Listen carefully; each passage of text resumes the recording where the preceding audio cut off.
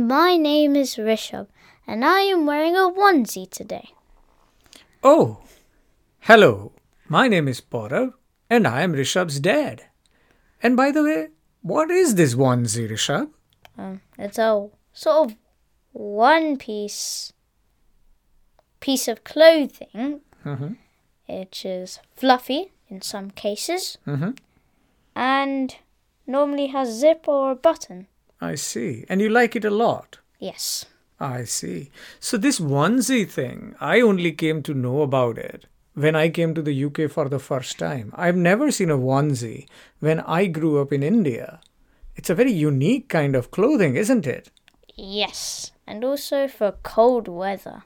Why do you think it is for the cold weather? It's generally really warm, and in India you have equatorial/subequatorial temperatures which are very hot. So this onesie wouldn't work there. Yeah, because I don't want to overheat. I see. Because funnily enough, as you mentioned this, about onesies, one proverb that I'm reminded of, I think it's a German proverb, and it says, there is never a wrong weather. You are just wearing a wrong type of clothes. Oh, cool. And that's how this onesie thing looks like, isn't it? Yes. But we've seen this onesie type of clothes in other places. Do you remember? Not really. Do you remember those in Finland when we went to Mikkeli and we went outside and those little babies, they looked like Teletubbies. They were wearing those onesie kind of lovely multicolored overcoats or things. Oh, yeah. Wasn't it? Yeah. Yeah. So we've seen that in colder weathers. But it depends on their weather because they have snow and hail and cold. That's very true.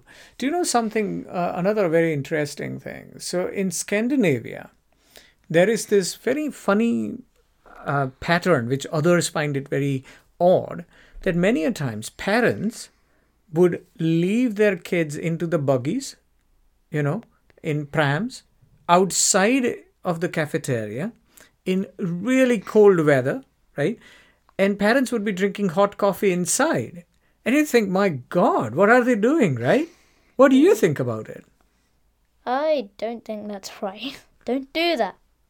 But that's a very interesting thing because, the kiddies actually have only their mouths open. So you can only see just about their eyes and just about their nose and their mouth. And that's about it. Everything else is so packed. So they are properly warm, but they are outside. And they do that because they are acclimatizing themselves to the climate. Okay, now it's smart, not stupid. There you go, right? So it changes your perspective. How do you see the world? And so this onesie makes me think, that in cold weather we use this kind of clothing. So in hot weather, when you go, but in reality, in hot weather also, they wear a different kind of onesie. Don't you think? When you look at people in hot weather? I guess they wear normally white clothes, which makes the heat bounce off it, and shorts. Yeah, that's quite an interesting observation. Because when you think about it, the Arab world particularly, right, where the people wear abayas and hijab and all that, right, it's all encompassing. It's like a onesie, but it's an open onesie, unlike yours right now, which you're wearing, which is kind of closed and it has a zip and all that, and it's very closely held with next to your skin. Yes. So that is quite different.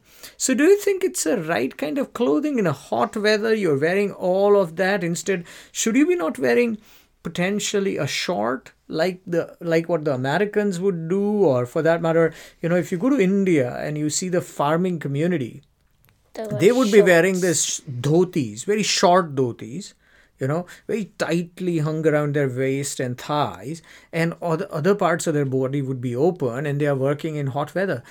What do you think? What is the best choice? Full onesie clothing, because it can protect you from the heat instead of your body taking in the heat.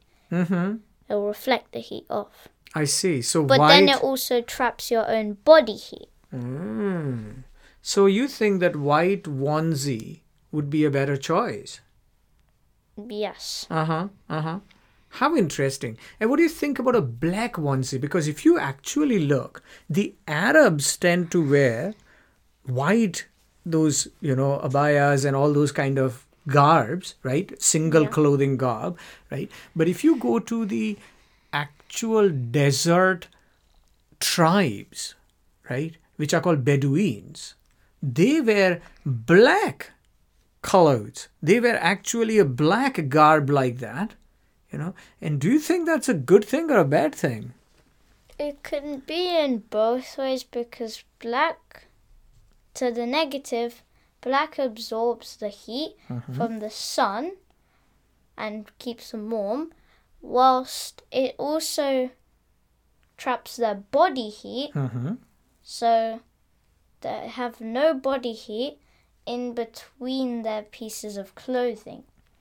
But then that's what a white garb will also do, right? No, it will just continuously bounce back off. Really? You think so? So funnily enough, this was a question that was asked by some scientists, in Harvard University and in Tel Aviv University in Jerusalem. And you know what they did? They got a volunteer, and in Israel they have a desert called Negev. And there is obviously the temperatures go very, very high, right? And so in the night cold. Yeah.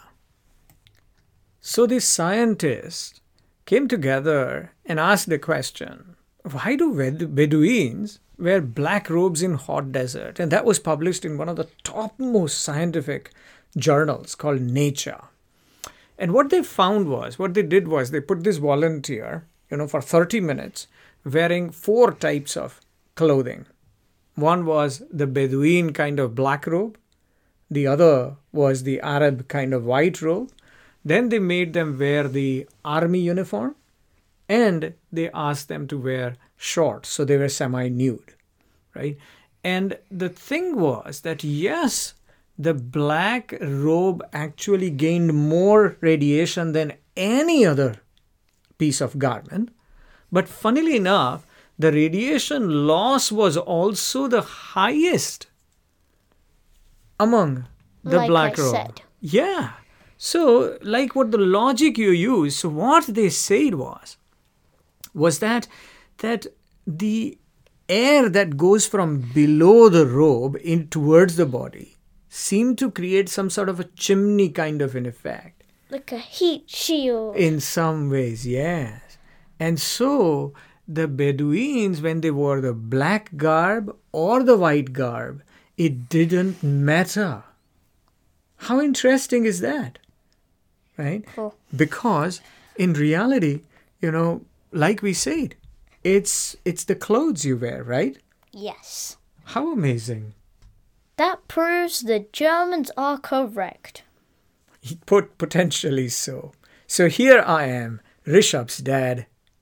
And I am Rishabh. Thank you for listening.